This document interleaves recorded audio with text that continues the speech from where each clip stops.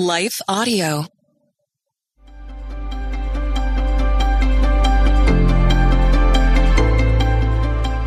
Welcome to the Crosswalk Devotional. We're so glad to have you listening. I'm Lynette Kittle, and today's topic is A God Who Provides. We'll be right back after a brief message from our sponsor.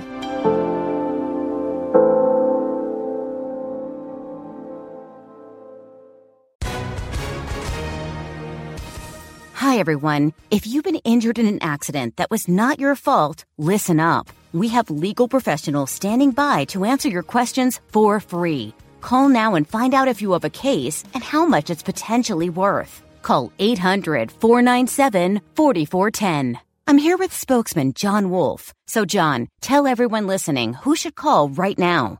Well, Maria, first off, thank you for having me here. It's always nice to answer the listeners' questions. Now, as far as who should call in, anyone who's been injured in an accident and think you deserve compensation, give us a call right now. 800-497-4410. You'll find out if you have a case and how much it's potentially worth. Thanks, John. You heard it, folks. Take advantage of this opportunity and call now. 800-497-4410. Advertisement sponsored by Legal Help Center. May not be available in all states.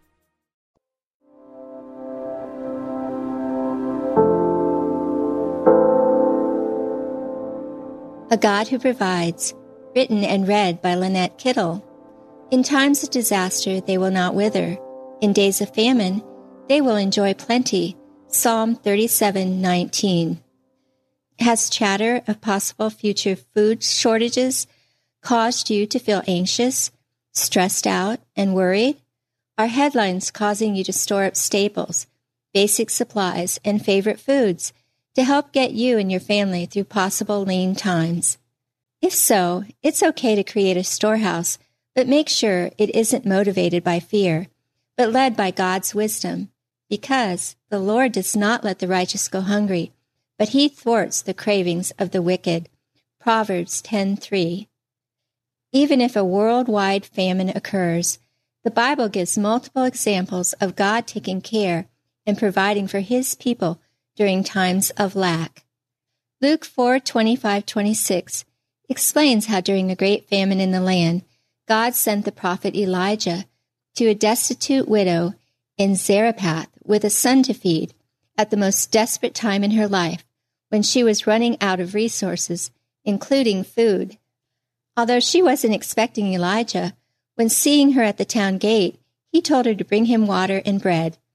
Most likely surprised by his bold request, she explained, "I don't have any bread, only a handful of flour in a jar and a little olive oil in a jug. I am gathering a few sticks to take home and make a meal for myself and my son, that we may eat it and die." 1 Kings 17:12. But Elijah didn't skip a beat in his response to her, insisting, "Don't be afraid. Go home and do as you have said. But first make a small loaf of bread for me from what you have and bring it to me, and then make something for yourself and your son. For this is what the Lord, the God of Israel, says, the jar of flour will not be used up, and the jug of oil will not run dry until the day the Lord sends rain on the land." 1 Kings 17:13-14.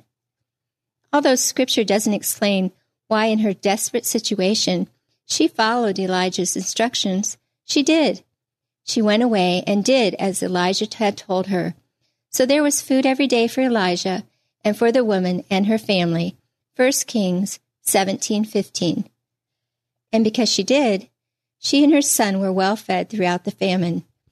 Another example is found in 2 Kings 4:38-40, describing a great famine in the region of Gilgal. But like a Food Network star, the prophet Elijah stepped into action, instructing servants to put on a large pot and cook some stew. However, with no resources on hand, they went on a scavenger hunt to find wild herbs and gourds, gathering as much as they could and cutting them up for stew. Unfortunately, they soon discovered with their first bitter bites they didn't know what they were doing and began crying out in fear of the deadly dish. Still, calm, cool, and collected, Elijah said, "Get some flour." He put it into the pot and said, "Serve it to the people to eat," and there was nothing harmful in the pot. 2 Kings 4:41. Although we're not recommending gathering and preparing poisonous herbs and gourds for a meal, we can trust God to provide healthy and hearty food for us, even in the greatest times of need. As well, Elisha also saw God increase 20 loaves of bread to feed more than 100 men, along with leftovers. 2 Kings 4:42 through 44. Still in today's setting, many of us think it's all up to us to make ends meet, and don't believe we can ask God to stretch our resources.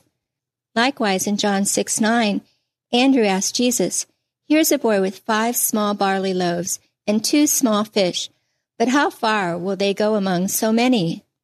Undaunted of the task of feeding a hungry multitude with such a small amount of food, Jesus then took the loaves, gave thanks, and distributed to those who were seated as much as they wanted.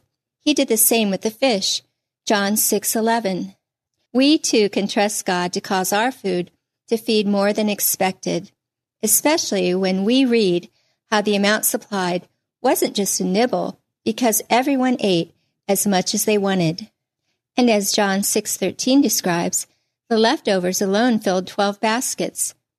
Bible teacher Marilyn Hickey writes in her book, It's Not Over Until You Win, how when the 3,500 KFC lunches ordered for her 2008 Cairo, Egypt training conference wouldn't be enough to feed the 5,000 who actually showed up. God didn't let anyone go hungry. With no human explanation, all attendees received meals along with 1,200 leftover lunches, distributed afterwards to the community. Intersecting faith and life. If you're spending sleepless nights worrying about a possible food shortage or currently experiencing a lack due to rising cost, ask God to help you. Turn to Him and trust Him to provide for you in miraculous ways. Further reading, Jesus feeds the 5,000, 5 miraculous truths for today. The Crosswalk Devotional is a production of Life Audio and Salem Media. If you liked what you heard today, please take a second to rate and review this podcast in your favorite podcast app so that more listeners like you can find the show. For more faith-filled, inspirational podcasts, visit us at lifeaudio.com.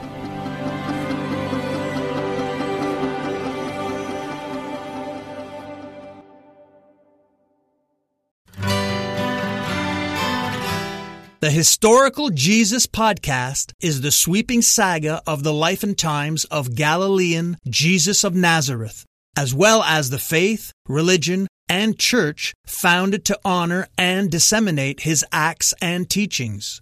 Join me, Mark Vinette, on this fascinating journey through time, exploring the many great works of Christian theology, literature, architecture, music, and art inspired by the words and deeds of Jesus Christ.